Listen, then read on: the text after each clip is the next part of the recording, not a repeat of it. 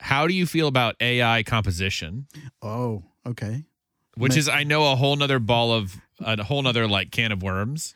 Now I feel bad because why didn't I think of that question for you? I'm the host. Like that should have been my question. Now I feel bad. You brought the tools, but you were talking about tools. I'm AI. Wow. It is. You gave me that question to ask. Okay, all right, nice. We'll just say that. I feel better. My ego hasn't been in the fields.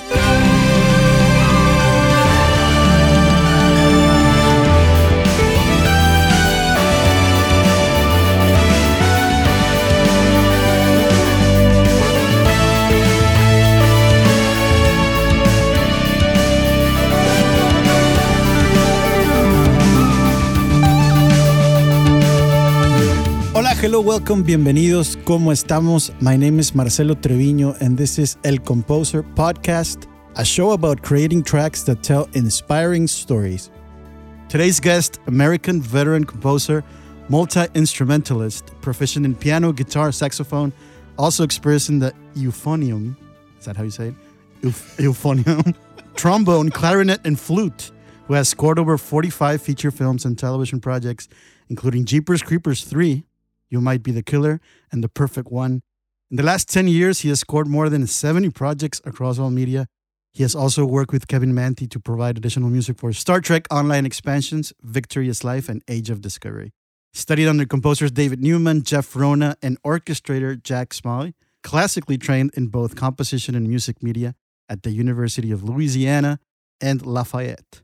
And finalist for the super famous, infamous also, I guess, Westworld scoring competition. With us here today, thank you so much, Mr. Andrew Morgan Smith. I'll put some applause in it. Yeah, how was my intro? It was good, man. I appreciate it. I'm glad to be here. Thank you so much for doing this. Welcome, welcome to our listeners. This is our second official English-speaking one, so I don't speak English all day, so bear with me. Andrew will too, I guess. You wouldn't know. I wouldn't know. Sir, how's it been? I mean, crazy times. First of all, how are you? I'm doing well, thank you. It's been, it has been crazy for sure, especially for everyone in the entertainment and film industry. Yep. You know, Yep.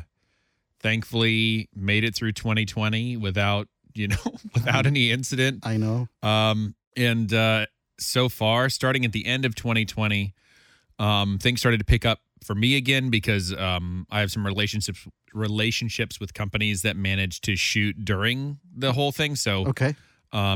Back in the summer, there was specifically a company that basically got the idea in their head that said, hey, if we just like quarantine everybody in a production bubble, we'll shoot 3 movies back to back. Wow. Okay, good idea. Yeah, so they ended up making 3 different movies, all kind of in the same world, all kind of like small, relatively small cast, only a couple locations.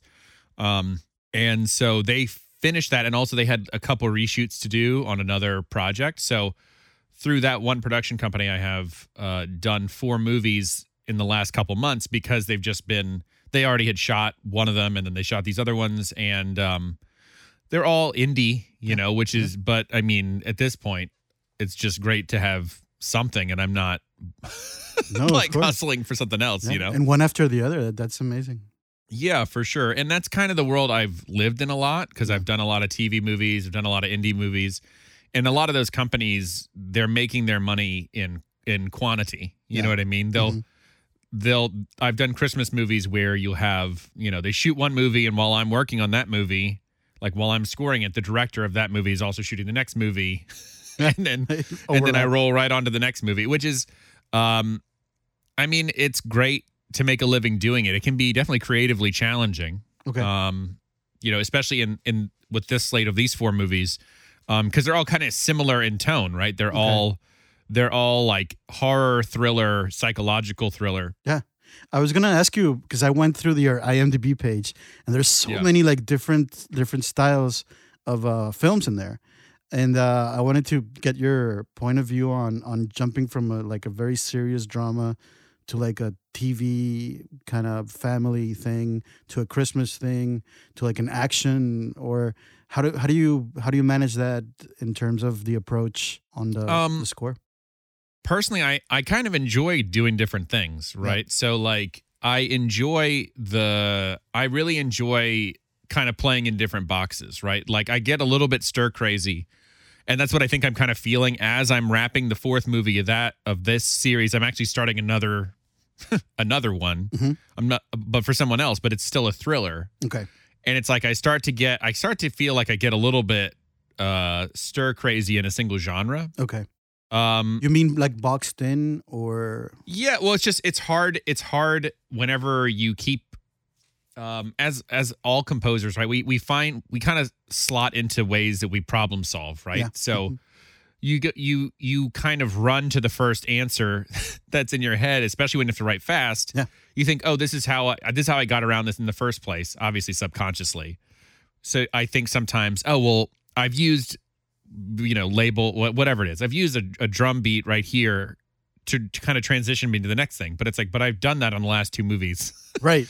So like clearing my head can be a little challenging whenever I'm doing movie after movie after movie in the same genre with kind of similar themes. All of the movies, almost all of them. Mm-hmm. I mean, I guess a lot of movies do this, but specifically there's 2 of the 4 on this run that have like kind of started in a happier place, in a more normal place, and then the character's mental state deteriorates, which is cool. But the thing is that like I feel like I'm pitching the same score again, right? Because, like for both of them, I kind of liked the idea of saying, "Hey, what if we start even in like a really happy place, especially on one of them, where there's like almost like a quirky Wes Anderson vibe to the main actor."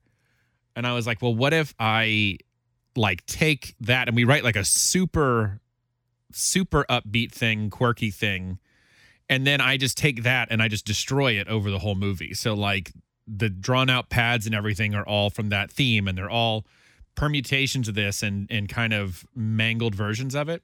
But the thing is, I also did that on the movie that I started this with, right? Yeah. Where it wasn't the same creative process, but it was still start with a more normal score and then turn it into something that's like destroyed and mangled. Right. So it's like when you do a movie, you have an arc, right? You do this whole arc. Now it seems like you have like an arc of 4 movies that you have to take into consideration. Like, oh wait, I've done that already here, so I need to do something different here. So you're thinking about past and present stuff at the same time. Yeah, and I think that also I try not to get too into my head. You know what I mean? Like we're sitting here, and especially when you're writing, you still have that movie on your head, but they're not in the series. There's no reason why some viewer may watch them. You know what I mean? There's no reason. It's just for you. Yeah, it's just for your doing for my creativity. Yeah, doing a good job for yourself. So sometimes I have to kind of come out of myself and be like, I don't need to reinvent the wheel. Like I just need to finish this movie. Of course. Yeah. But I think that the fun thing about going into so many different genres is you do get to play in different boxes, and there's something fun about doing like the sound design score, and it's nice to get out of, because I mean I'm generally an orchestral composer. That's generally my world. Yes, and I really love that. But at the same time, it is so time consuming. Yeah. Like doing a really heavy orchestral score is so time consuming, and it's so emotionally like. It's just so it's not necessarily a simple experience, right? And as a result, like mentally, it takes a lot to do that. Whereas a sound design score, I often find myself thinking like, what's the simplest version of this that I can put on the screen that is effective, right? As to how I kind of clear myself on all that, I mean, I find the more time I can do pre-production on each thing, the better. Right. So if it's a different genre, then it's not as hard because you're just not even in the same place. But if I'm going from horror movie to horror movie to horror movie, the more time I can kind of workshop themes and workshop sound palettes, the better off we are. Right. Or I know I am, because now I'm firmly in this other world. Yeah. And even if I have to work on movies concurrently, which sometimes happens, sometimes I'll do something where I work on one movie one day with another movie the next day, or morning I'll work on one movie and the other day and then after lunch I'll work on the other movie. That's crazy. Yeah. But like if I have a firm grip on the themes and the sounds and the tones, then I don't run as hard of a risk of like, this sounds like that other score. Is it? Do you use custom per movie template to achieve that? To help you achieve that? If you go into a Yes. session, it feels like you're in a different movie because the sound selection and your routing and whatever is more akin to that project. Yeah, I definitely do that. I mean, usually I have my base template, which is my orchestral template. Yep.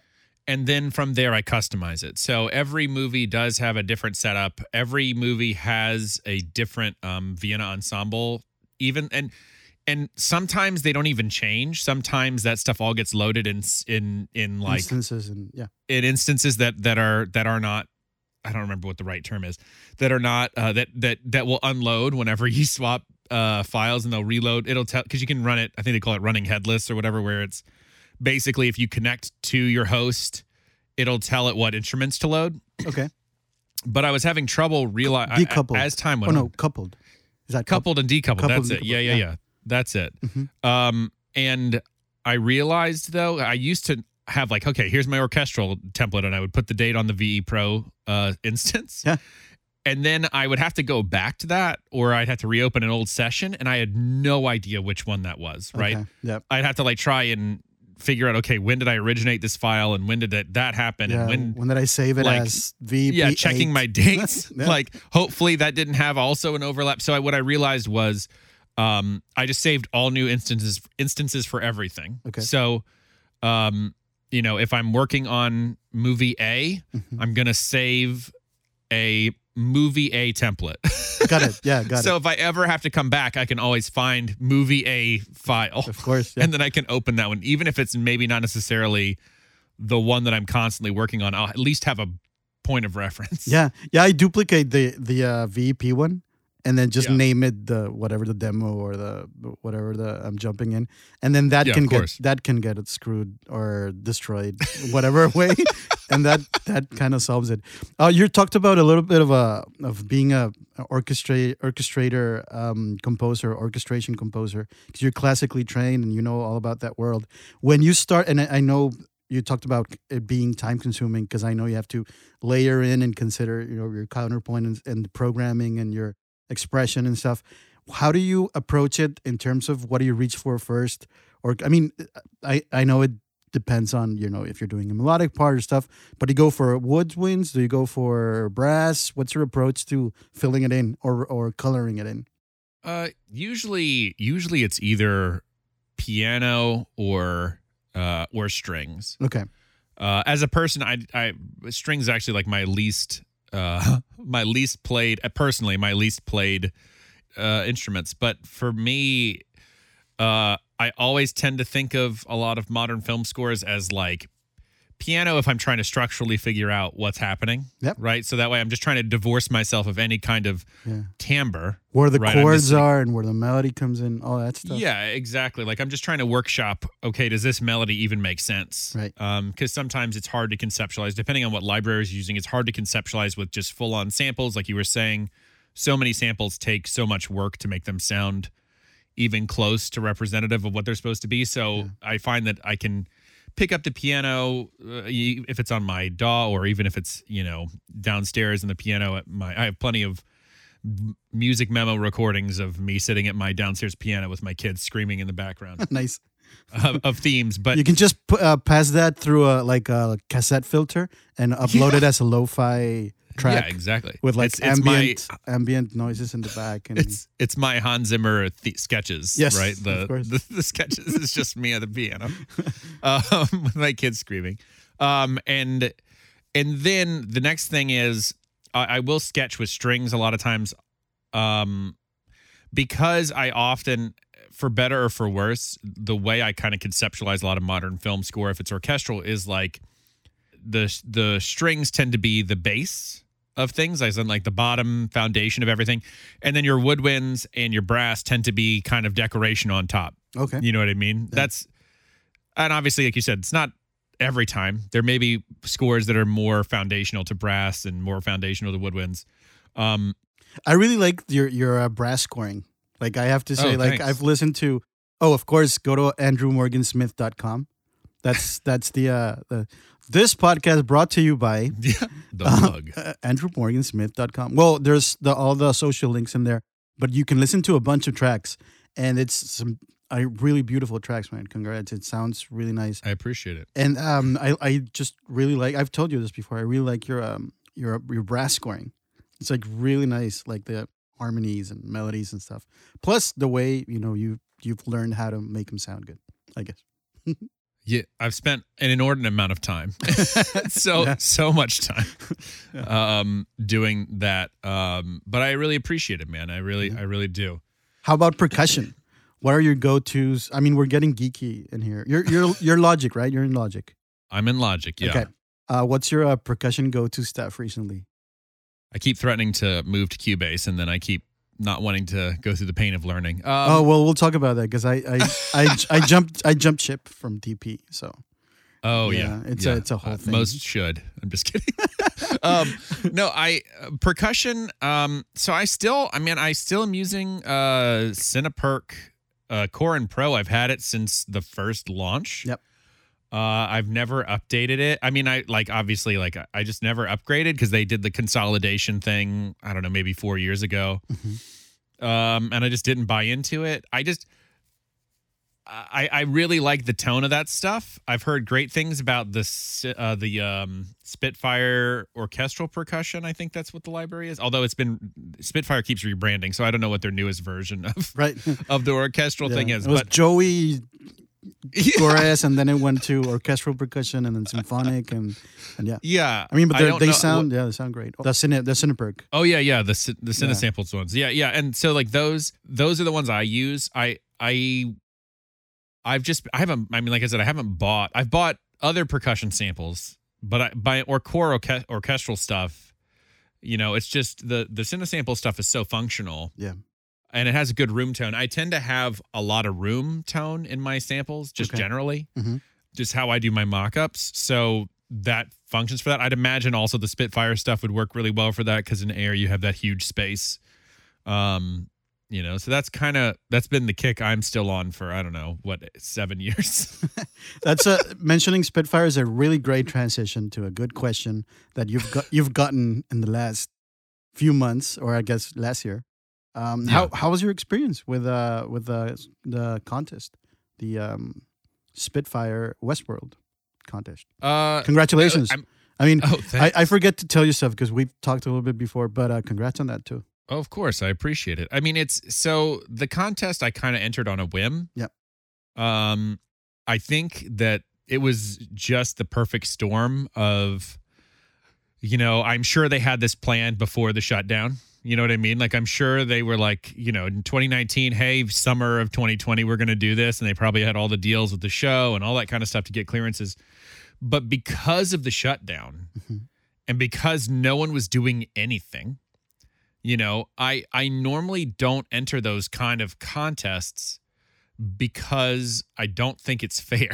Right. For me to enter it, because it's like I have all these resources, I have all this experience. I normally don't enter them because I don't think it's fair. Okay. And so, which is ironic that it did well. But so I wasn't going to enter it. I had some friends send it to me, and some filmmaker friends like, hey, I saw this. I think you should really do this. And I was like, yeah, maybe. Like, maybe for fun, whatever.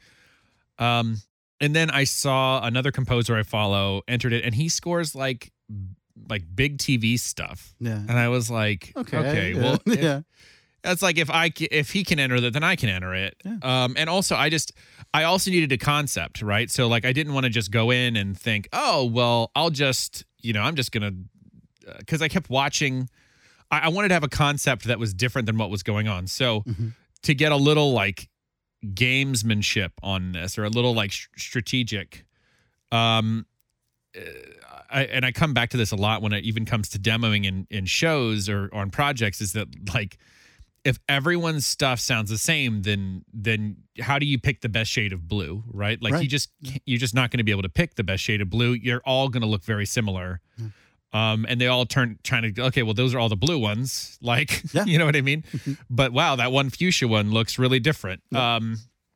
So as I was thinking about entering this, I was looking at people's uploads, and most of them were basically in the genre of the show, which I don't dislike the music in the show, but I was just thinking to myself, okay, these showrunners are going to, or some poor assistant is going to have to sit here and listen to so many entries that all sound like hybrid orchestra, Westworld stuff, which is fine, except for that they already have that score. Yeah.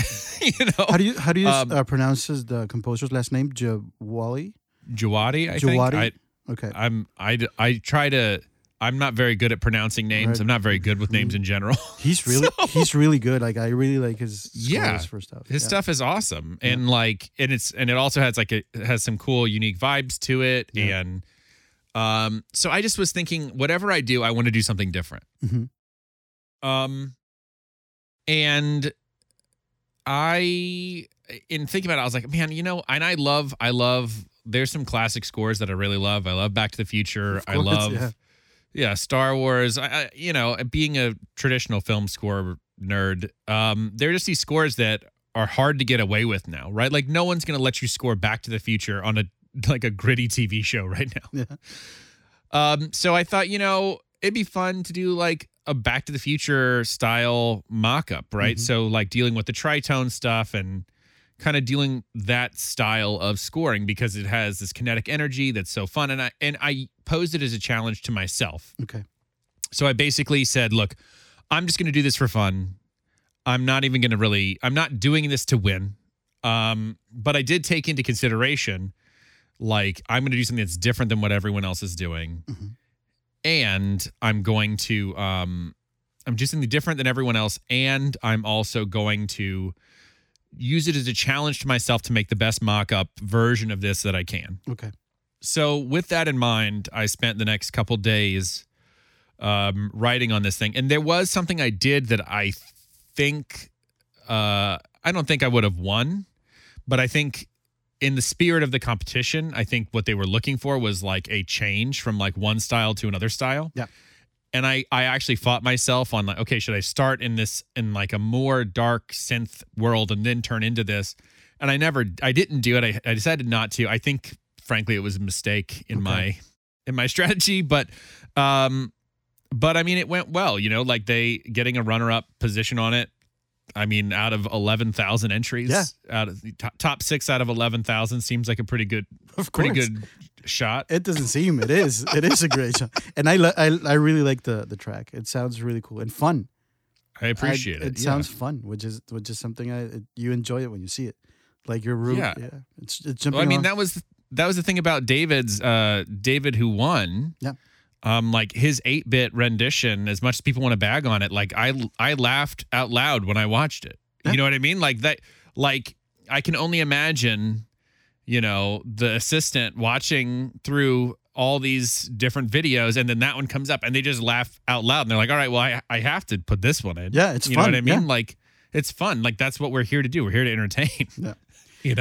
A funny thing was that happened around the competition was that I was actually catching up on Westworld.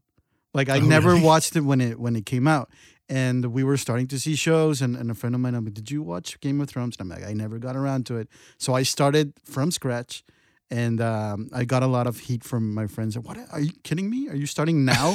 Like this ended a few years ago, and you're just seeing the first season. So I got through that, and I enjoyed it, and I think it had great music also. And then I jumped into Westworld because I knew it was a kind of similar big show that I missed when it came out, and I missed the hype and stuff. And I was actually maybe 10 episodes before the scene that was that submitted to everyone to score. Okay. So it kind of was a spoiler, and I'm like, who are these characters in the future? Yeah. I'm still, like in the old West and I was in a different era. I think it was like old Japan or something. And then when I got to that scene, I'm like, oh, this is the scene that everybody's scoring. And I was telling my wife, look. And she's like, oh, of course. Yeah, I don't know what you're talking about. Because I've seen posts of everyone just submitting their stuff. Yeah. And it was cool to like kind of merge those two timelines of people scoring this scene and then me getting to the scene and watching the actual scene. And the scene had this the thing about it about the character changing his movie dramas in his head. He was like going through all this like I think it was injected with something, and he went from one movie genre to another to another to another, and that was a fun thing to score if you're working on a show. Like, oh, now he's jumping into like a old western or how do you call it? The noir. Yeah. Yeah, film noir stuff. Noir stuff, and so it was fun to see all that stuff. Yeah, and I have a confession to make as well. I haven't watched Game of Thrones or Westworld. Nice, but which made this scene very weird to score because I didn't understand that until after, like, I had kind of started doing the first pass on it. Yeah. Whenever I started to see some people change, I was like, oh, maybe he's actually like changed. Like, I didn't know what was happening. Right. So it made that a little bit interesting at the top, but. It worked out. I just have this thing where people tell me something's good. I don't want your opinion. I want to have my own opinion. Right. So it's hard for me to watch something. Well, congrats on that. Did you get to any prize? What did they send you? Yeah, I got a. They sent me the whole symphonic. What was it? The symphonic. Whatever their like large orchestral. Oh, the symphonic orchestral. Their large orchestral libraries. Nice. Honestly, I was hoping I would get their percussion library, but I didn't get that one. Speaking of, the one that I was like, I might actually want that one. Yeah. Not that I dislike these; it's just funny. And then also we got a signed record of the score from. So I think it's signed by the two creators, which their names are now escaping me. No worries. Of the show. And also that was the big deal also was the other reason why I decided to do this was because the judges of the final, however many finalists they picked, right? Right. Mm-hmm. Because obviously they didn't sit down, like these guys didn't sit down and listen to 11,000 entries, but like J.J. Abrams and the two creators of the show, like the two main executive producers, were the final, and I think also the composer, were the final say on who won. Yeah, it's amazing. Right? So part of this was also that I was like, oh, well, I can say my music has been heard by J.J. Abrams. Of course. It has. Close doesn't count in the film industry. Even if you're with them working for 10 years, suddenly they just jump to another composer. Yeah. And that's fine. I mean, yeah, it's okay. We're not working with Steven Spielberg, who always keeps his composer when he's available. Yeah, exactly. John Williams won't be around forever, unfortunately. Well, I'm dreading the day we have to go online and just post about that. Yeah, I know. He's 89 now. Yeah. So, well, only so much longer. That got dark suddenly.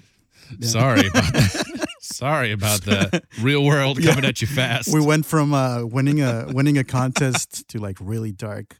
We won't have him around. Speaking of, there's no good transition there. What am I gonna do? We got really dark really fast. How's Dad Life? # Dad Life, composer life for you. I know you recently had a new member in the family. Thanks. The good question they ask us is the balance between being a dad, being a family man, and writing, composing. How's that been for you? It's been, I mean, I feel like I've managed to do an okay job of finding a balance. Mm-hmm. I mean, I feel like it's not so much, I guess it's still a balancing act, but to some extent, a lot of it, I mean, I can't take all the credit myself. My wife is a hugely important part of that process. Of course. Yeah. My wife is dealing with them whenever they get home from school and taking care of all that. So that's a big part of it, right? Because we all kind of understand that as composers, there are times when you're kind of on call. Yeah. And you'll be working late or you'll be working overtime, basically. And then there's other times when you're not doing as much and maybe you have just normal business hours or you can take the day off, you know? Yeah. And I think the balancing act for me, although I have young kids, so they're demanding, but they're demanding in different ways, right? They're not demanding in necessarily events and stuff we have to go to, but they're demanding in the sense that they just need time. Yep. I'm at home, so like my office is at home, which has been at home for about 4 years now. And I find just trying to keep office hours as best I can. So I get into the office around 8:30 to 9, and then I work until probably 4 to 5, and then I finish, and I try to be done for the day. Do you eat something? Pardon me? Do you eat something Yeah, at some point? Yeah, I eat lunch, but my point being is I try to be kind of structured with my time. And Right. and the other thing that I've found valuable is I've started hiring a music editor about a couple years ago. I started working with a music editor, whereas before, for whatever reason, I just wanted to. I had this weird guilt about like if I don't write every single note of this score. I know. Yeah, that a lot of people that I know have that. Yeah, I mean, not to and it's diminish, not to diminish No, your experience. No, 100%. I mean, Yeah. it's one of the things I tell people when I talk to them about. Dealing with deadlines is hard. Of course. and, Yeah. and like also, when you're writing a 50-minute score, 60-minute score, maybe 20 to 30 minutes of that is original music, as in like completely whole new thing based on themes. Everything else, even if I was writing it all new, is going to be derivative of whatever that other stuff was. Right. So the difference is, well, am I writing it or someone else writing it, or is someone creating it out of my stems that I've sent them? Mhm. So I think working smarter and not harder has been kind of my mantra for the last 3 or 4 years. Nice. Because I got to a point where I had kind of like I had a panic attack to the point where I was working on like 3 movies at once. I had a newborn baby. Yeah. I guess this could be like almost 5 years ago now. Okay. And I just had this moment where like my health I wasn't like getting sick, but I just felt run down. Yeah. And Low it's like, energy. What am I doing? Yeah, what am I doing? Like I'm writing music at the time. It's like I was writing music for a shark movie, Mhm. not making E.T. Like, what am I doing to myself? Yeah. And I think kind of checking myself on that, bringing in help when you need it, even though obviously I'd rather be the person that writes everything. I'd rather do that, but it's just not how our industry functions. Right. There's no time for some of the stuff that we need to do. Yeah. I mean, what's more important, me spending time with my kid at 2 years old, spending the time getting to sleep, or is it more important that I write this 10-second transition track? Right. You know what I mean? Like Makes sense. that I've already written 30 times. Yep. And the answer is pretty easy to me. Yeah, of course. How do you You know? how do you pick someone for your team? That's a good question for composers who want to expand their team. How do you go about getting to that 2-person team? Yeah, I mean, I think part of it is recommendations. So Okay. like that's been kind of the people I'm working with right now, the people I've had the most success with are either people I've had a previous relationship with and I know that they can do the job. Mhm. Whether that's just through just knowing somebody and knowing their work, or personal recommendation of somebody who's done the job through somebody I trust, which is like the entire film industry, right? It's Right. like, oh, I know a person who's done whatever. I've got a guy. Why don't you give him a call? Yeah, I got a guy, Yeah. And like that's how I've found the most success in that. I occasionally find somebody else, but it really unfortunately on these jobs there's just not a lot of on the job training. Right. You have to be Because- you have to know what you're going into. especially whenever you're writing, some movies I'll be writing a total in a month of like 100+ minutes of music. Mhm. And it's like I don't have time to bring in a new assistant and be like, all right, cool, so now you open up Logic. Yeah, this is where you You click know. on the folder for it's tough, yeah. And that's Yeah, and it's- super, it doesn't seem like a lot, but it's really time consuming, and you want to be a nice person to whoever's there. But I think there has to be kind of a level of, oh, I already can get Yeah. to that. I can already help you with these things, right? Well, and you might deal with this as well. I don't live in Los Angeles, and as a result, Mhm. it actually is harder, right? Because I'm not by a plethora of people who would just walk in the door and be competent. Yeah. You know what I mean? Not for any fault of their own. It's just not the industry that's here. Yeah. So as a result, anytime I bring someone on board, whether it's an assistant, an intern, there's a good deal of time that has to be spent. Yeah. Like, okay, so now we're gonna do file management. Right, of course. There's it's not tough. many people doing that, you know. I've- Do you find that? I've tried. I still have to try harder to expand the team because I'm also on that. I feel like I have to mix, program, orchestrate, and write everything and just deliver everything. And I worked as an assistant composer for a composer here in Vancouver for 4 years on a great animated show for Disney, and that was like a master program for me in that kind of very specific of writing for a show. But it's tough to get somebody, and then because you have your own way of doing things also. Yeah. Like I had to adapt to this composer's Brian Carson's style, and also his approach and the AW and everything. You have to just kind of jump in there. But I could put files together and edit stuff, so I wasn't going in from zero. And I'm kind of afraid of jumping and having an editor or an assistant. I've worked with 2 or 3 people, but not on a consistent basis for like a long period of time. But I think a music editor would be the first thing I would really try to go for. That's what I was going to suggest as well. The music editor, especially if you get a good one, and the best music editors I've had, and I have not worked with a plethora of them. I've worked with 3, and I've worked with a few other people who were like kind of trying to do it. Yep. The best music editors I've had generally are composers. Right. And they know what's going on. They know what's going on. They know how to time things out. They know how to really do other stuff. Now, I'm sure there's other music editors who are not composers who are amazing. Yep.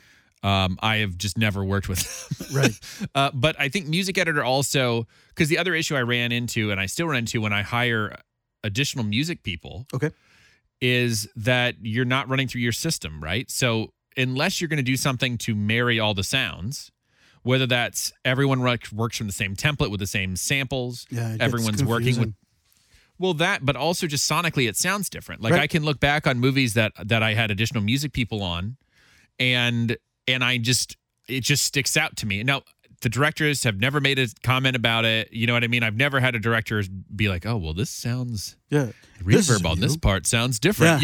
But what's going on with the piccolo on this cue? Yeah, but to me, I listened to that and I was just like, "Oh my gosh!" Like that doesn't if I got that, I'd be like, "What is this?" This is something else that you're delivering. Yeah, and I think that is subverted with a music editor, right? Like we don't deal because they're dealing with all of your stuff, all your stems. So it takes a little more work for you because you need to be set up to be doing stemming. You know what I mean? So I now have like a native built-in setup that allows me to just print stems in Logic. So there's a little more prep work on that stuff, but at the end of the day, at least the stuff sounds similar, right? Yeah. You're not getting like, oh, well, you're working with Cinebrass and that person's working with, with Spitfire, and then the timbres sound completely different. Unless you're going to be working with an audio engineer or you're going to be recording it, right? If you're going to record it, then everything's kind of going through the same stuff anyway. Yeah. But if the way most, I think, if I'm going to venture I'm going to say a pretty bold statement, most of the industry works, where we're having to be the composer, the engineer, programmer, everything. Programmer. Whenever you hire someone else, they are going to send their tone, their sound. Yes. Also, something that really helps is administrative stuff. Is that how you said administrators? Yeah. Yeah, all the administration for like cue sheets and spotting notes and emails, exporting stuff, stems. I've never had a music editor that I actually was having do that stuff. Okay. Just because it's never been a full-on normal union music editor gig. Okay.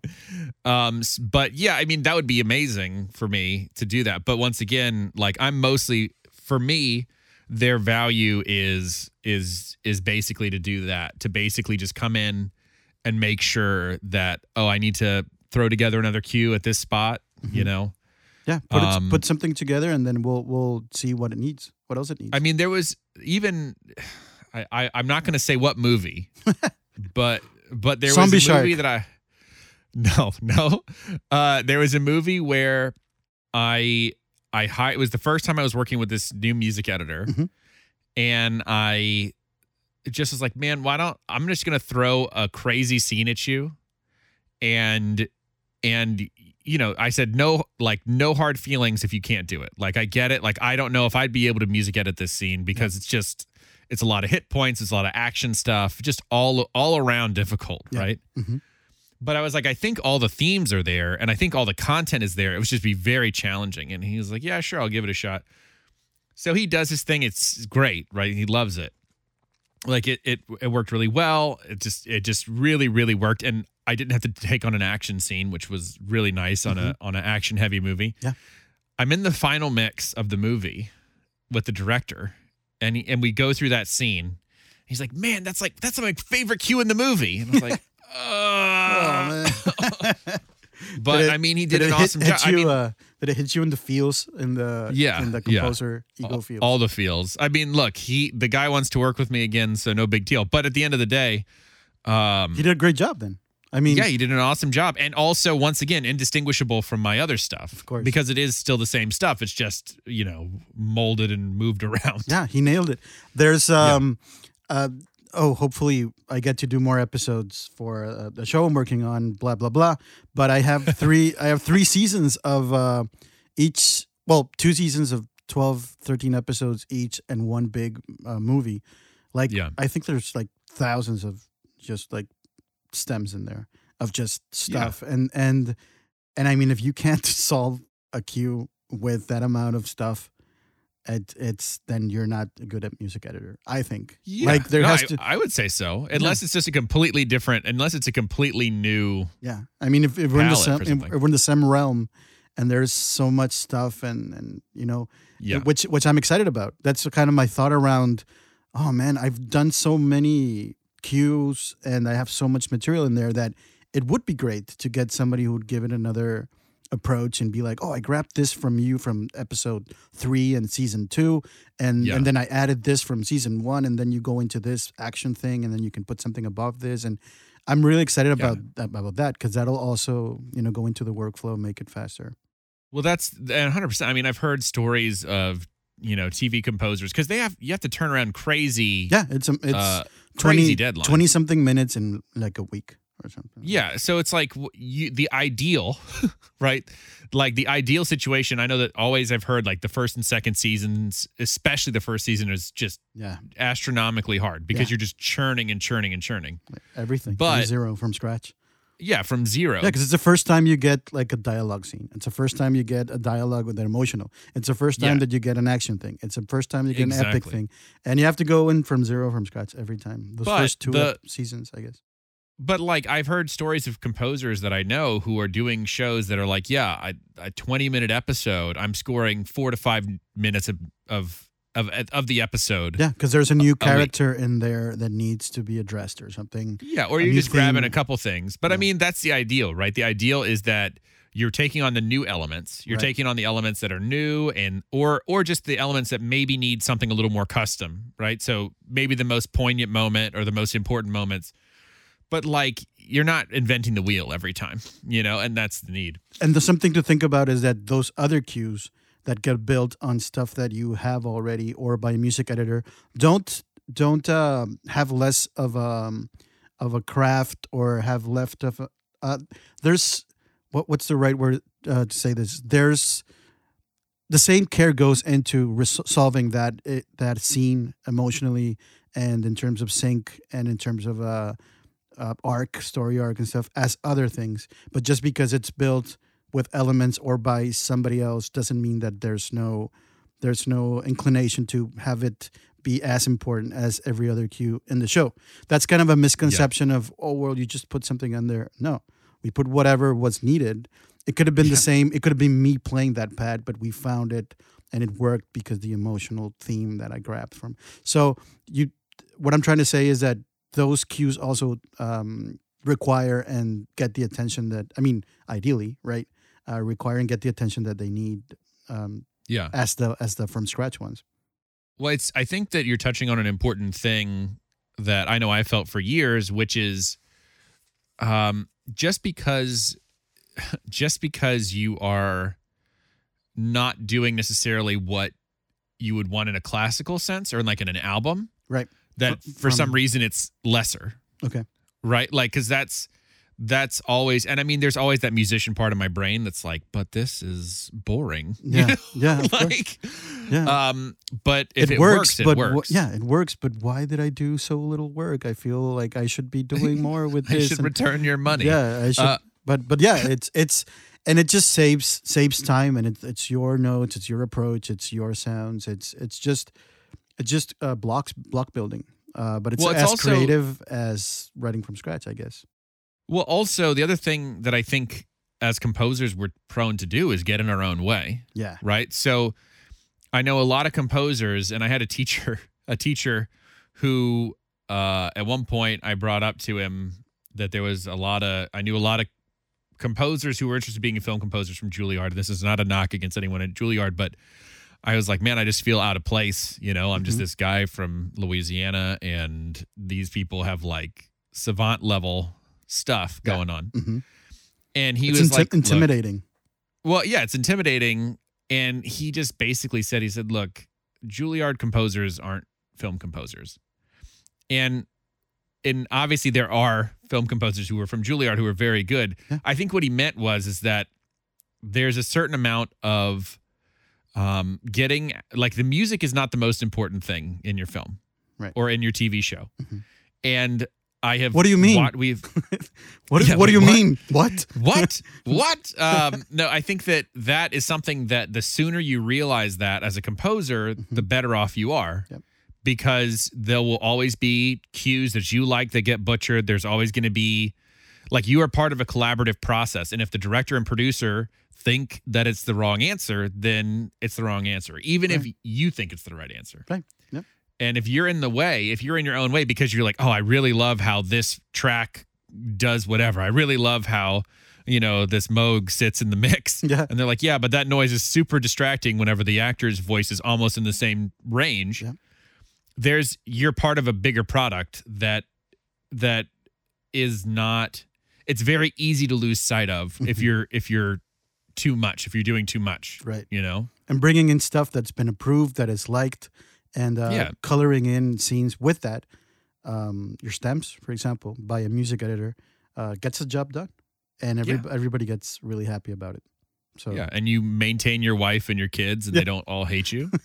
And everybody wants to hire you again, and then I mean, as much as I understand the inclination, because for a long time I didn't want to use loops, like I didn't want to use like percussion loops and stuff, and then I just realized, like, why am I killing myself? Like, I don't go downstairs and be like, man, why didn't I bake this bread that I'm about to eat on this sandwich?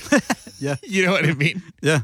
Like I bought this bread from the store and now I'm about to eat it. Yeah. This is a great table, but I feel bad because I didn't build it. Yeah. Because he didn't build the table. Yeah. For that matter, I wish I could have assembled my computer and built all the parts from scratch. Which some composers do. And I mean, but in the sense that, like, of course, like, I'm not, if I use a sample of a violin, I'm not it's like, you're not, that instrument sounds like that because that's what it is. And it's just, I started to look at things more as tools rather than like, oh, well, I'm not a real composer if I do X, Y, Z, or if I use this or I don't use this. And I think that that's one of the problems as a person who has a composition degree that I mentally face, is thinking, although I didn't have like a very unorthodox way of going about getting my degrees, but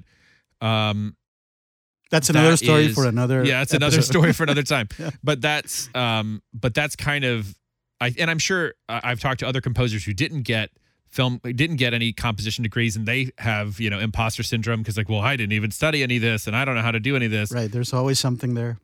Yeah, there's always going to be something that you're fighting mentally, but man, just don't beat yourself up for that stuff. If it works, it works. That's kind of the beginning and end of that. I think tools are evolving super fast, and there's going to be a decrease with new generations in that regard a little bit, I guess, with tools, because we can see them as something that we didn't have before. But new composers eventually will be like, oh yeah, these are the tools, and this is how you get to a sound in this regard. And it's amazing to be able to see that transition in the last 10 years. And there's this whole mental thing involved in how we approach writing something. Even the tools we use, we're like, well, I just hit one note and it works really good. Should I add something else, or should I take? Yeah. Am I cheating? Like this is a really cool pad, and then your director's like, I want a little bit less. Oh, great! I love everything before that bell noise. Yeah. And you're like, that's one note. Yeah, Excellent. that's the note that I put in there so I didn't feel like I wasn't doing like stuff. It felt like I was doing my job. Yeah. Well, I'm really. Yeah, go ahead. I'm curious about the tool conversation. How do you feel about AI composition? Oh, okay.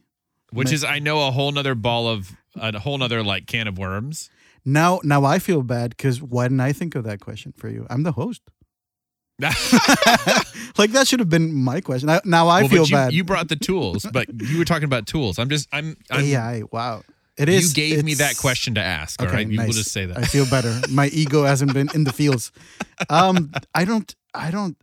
still think we're gonna be using that as if you pull up a string patch and it gives you that blush Abbey Road sound. Yeah. Well, we couldn't before. So my take on that would be, hopefully, I mean, if AI is on our side, because there's this whole they can destroy us and be composers plus run the world part. It's the Skynet version of composers. Of course, yeah.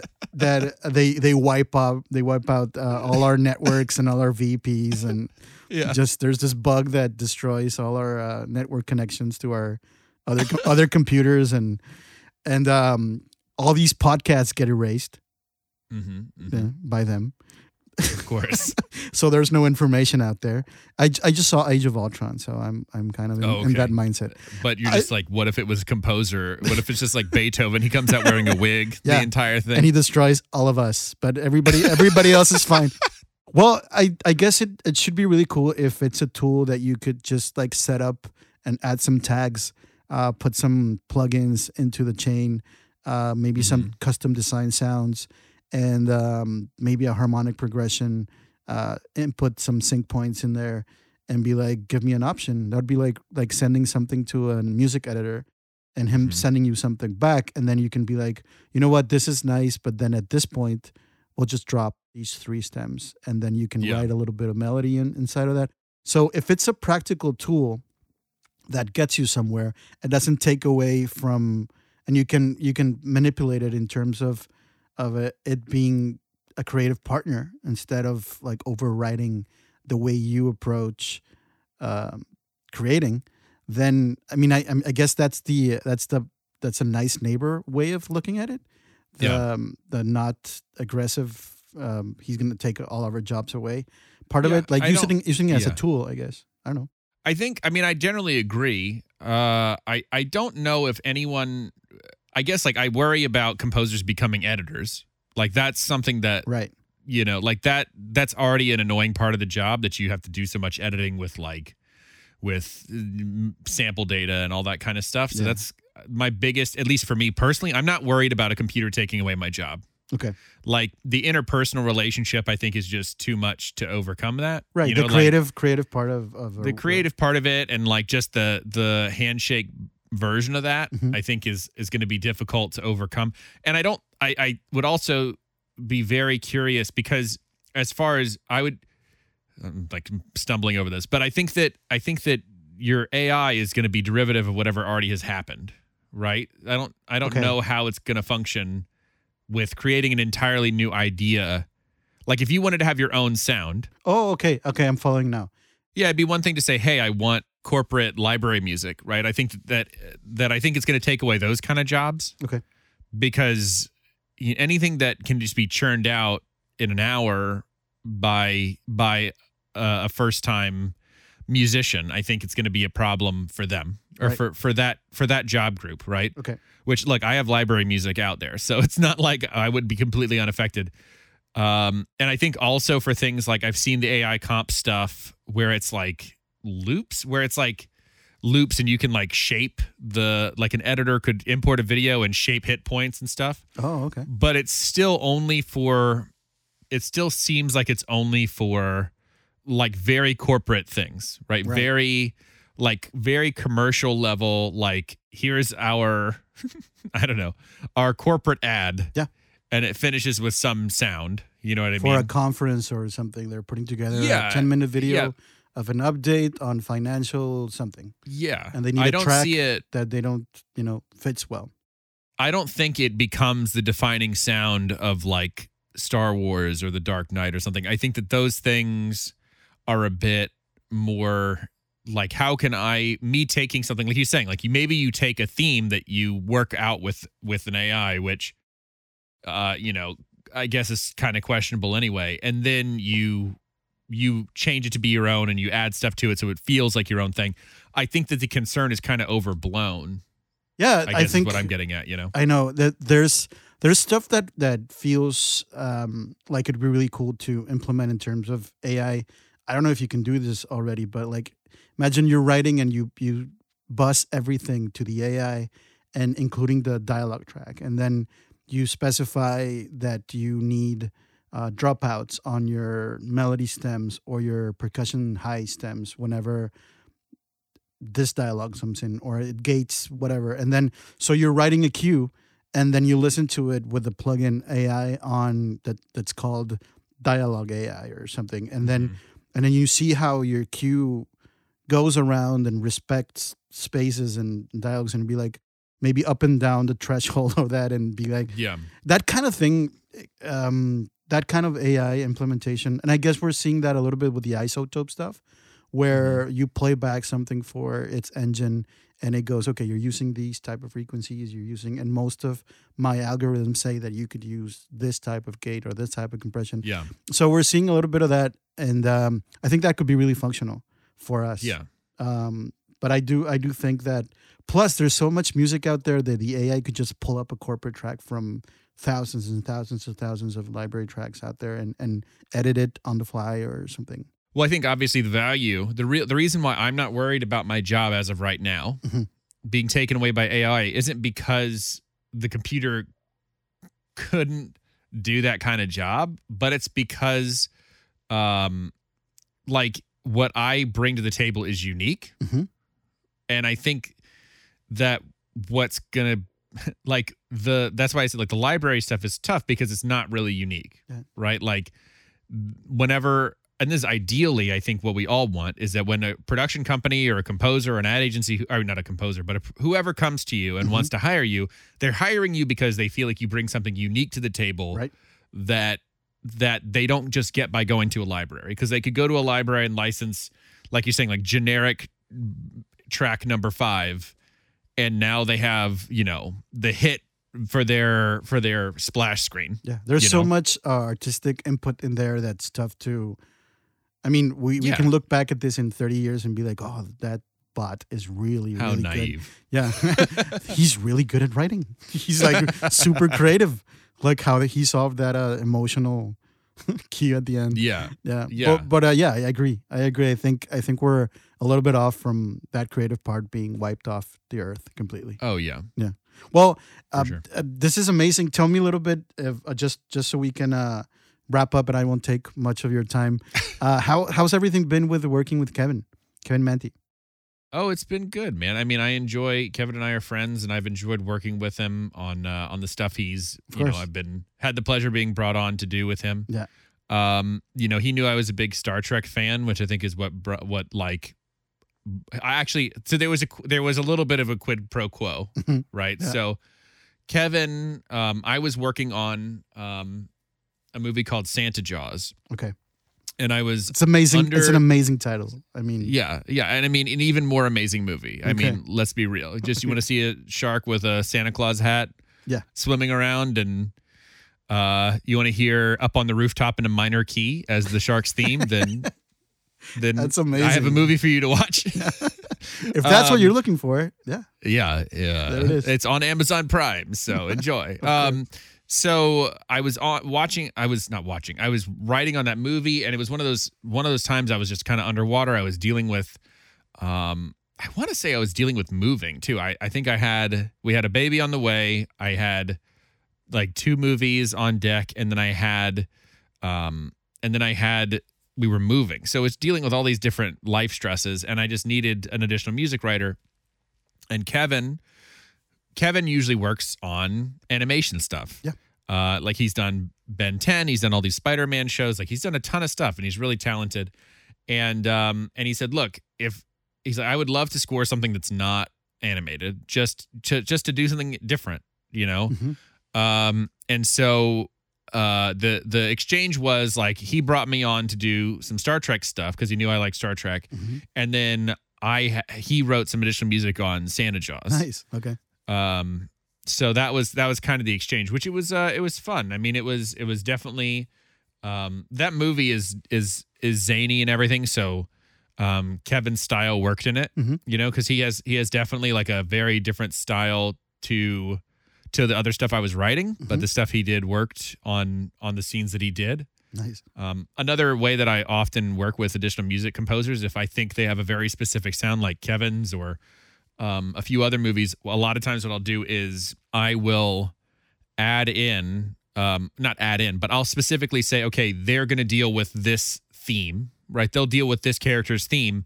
So that way, every time that idea or theme comes back, they're all theirs. So that way, sonically, we're always in that world with that character. Mm-hmm.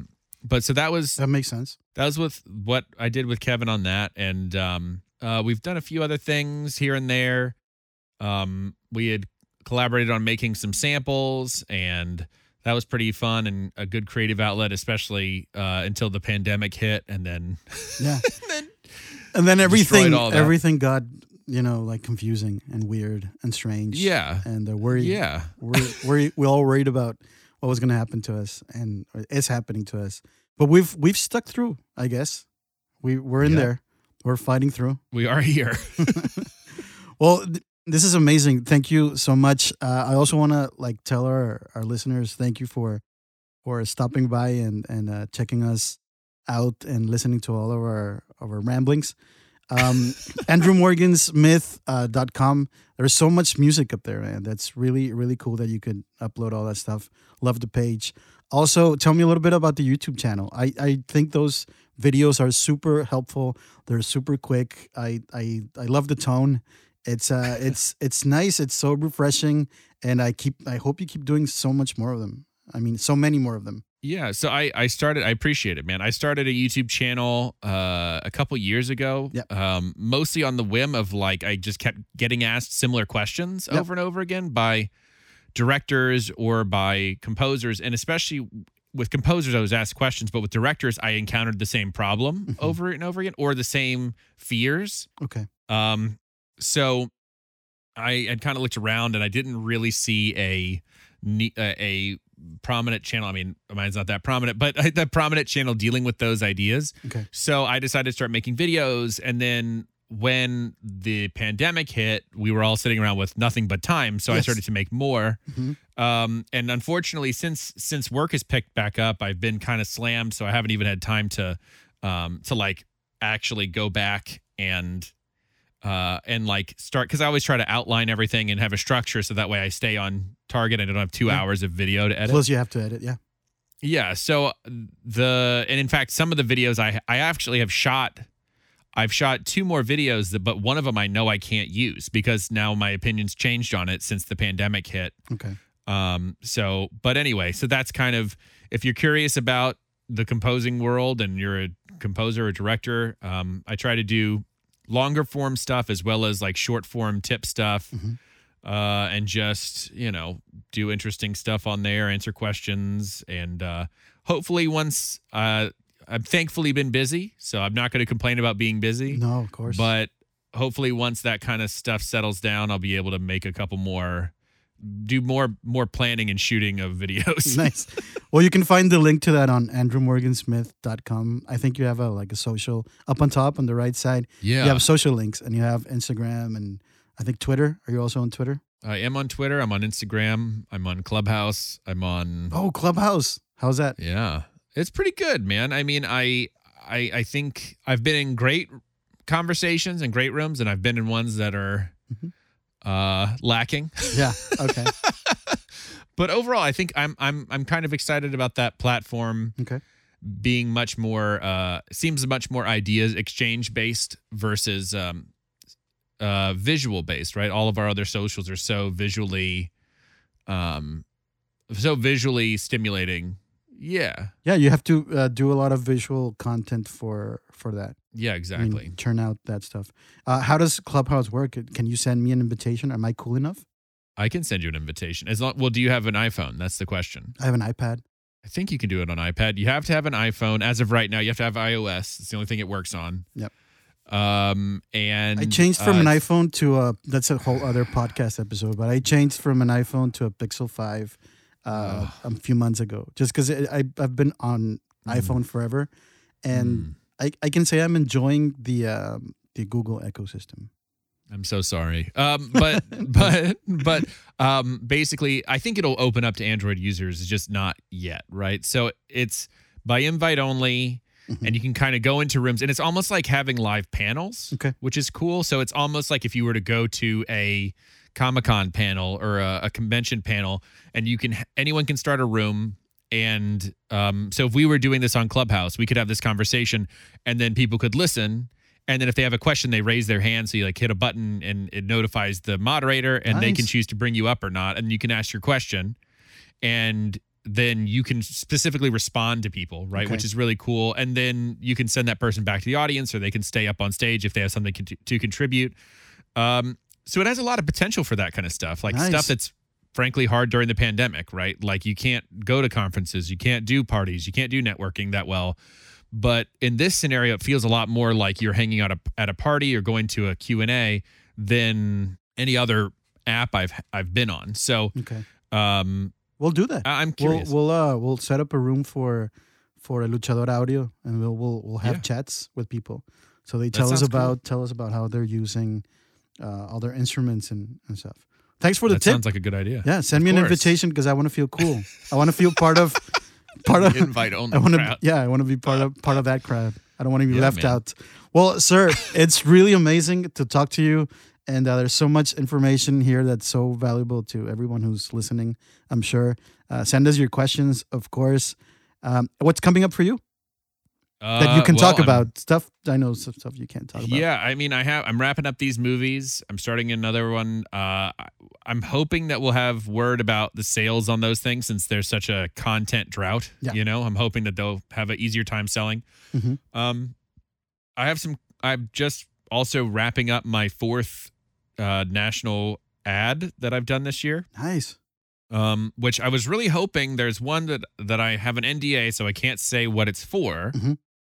But I just they were supposed to launch March 1st, and then I just got notified yesterday it's pushed indefinitely. So we don't know when. We don't know when it's going. Everything's taking off really slowly this year, I think. Yeah, exactly. So I have some fun campaigns I've been working on, and these movies, which I'm really excited about. But nothing is set in stone as of yet, because no one's sold it yet. We don't know if there's stone to set stuff on anymore. Yeah, exactly. Everything's so weird. Well, sir, it's been such a great time talking to you. Thank you so much for doing this, being part of this new podcast. And hopefully we'll get to jump around a second round with you later on. Of course, when everything comes out, I'm going to send you all our instruments so you can tell me what you think. Well, thank you so much. And you can put them in there. Just send me a demo or something. I don't know, because I love how you write. Well, thank you so much, sir. Everybody check out andrewmorgansmith.com for all the links. Who want to ask? I'm already sending you people who ask you stuff. Is that okay? Yeah. Oh, fine. Yeah, for sure. Okay. Thank you so much. Always. Thank you, everybody, and catch us on the next episode of El Composer podcast for El Luchador Audio. This is some background music coming in right here. It's actually just you singing the background music. That would be great to have like a da-da-da-da-da, just a me one going. Version. Yeah. One version is you just singing it out, doing the studio fade on it. Yeah, I know. Thank you so much, sir, and goodbye. Have a good afternoon, and I'll talk to you soon.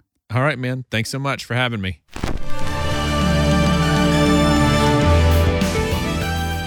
That was a really cool talk. Thank you so much, Andrew, for sharing all of this info with us. I can't wait for you guys to listen to our next episode. I've been wanting to share this episode with you guys for a long time. We have none other than The Warning on our next episode here on El Composer podcast. So much happening with The Warning. They talk about how they worked on their new album. They have a new single right now called Choke. Go check it out on all platforms. And they just announced a really, really cool featured collaboration on a very important project called the Metallica Blacklist, with so many amazing artists featuring their unique interpretations of a Black album. That's amazing. So you won't want to miss that episode next Wednesday, The Warning. And as always, my name is Marcelo Trevino, and this was El Composer Podcast. Gracias. Thank you for being with us today. Thank you for creating, listening to, and or supporting music creators. Of course, don't forget to subscribe so you won't miss any of our upcoming episodes. And I'll catch you in the next one. Bye.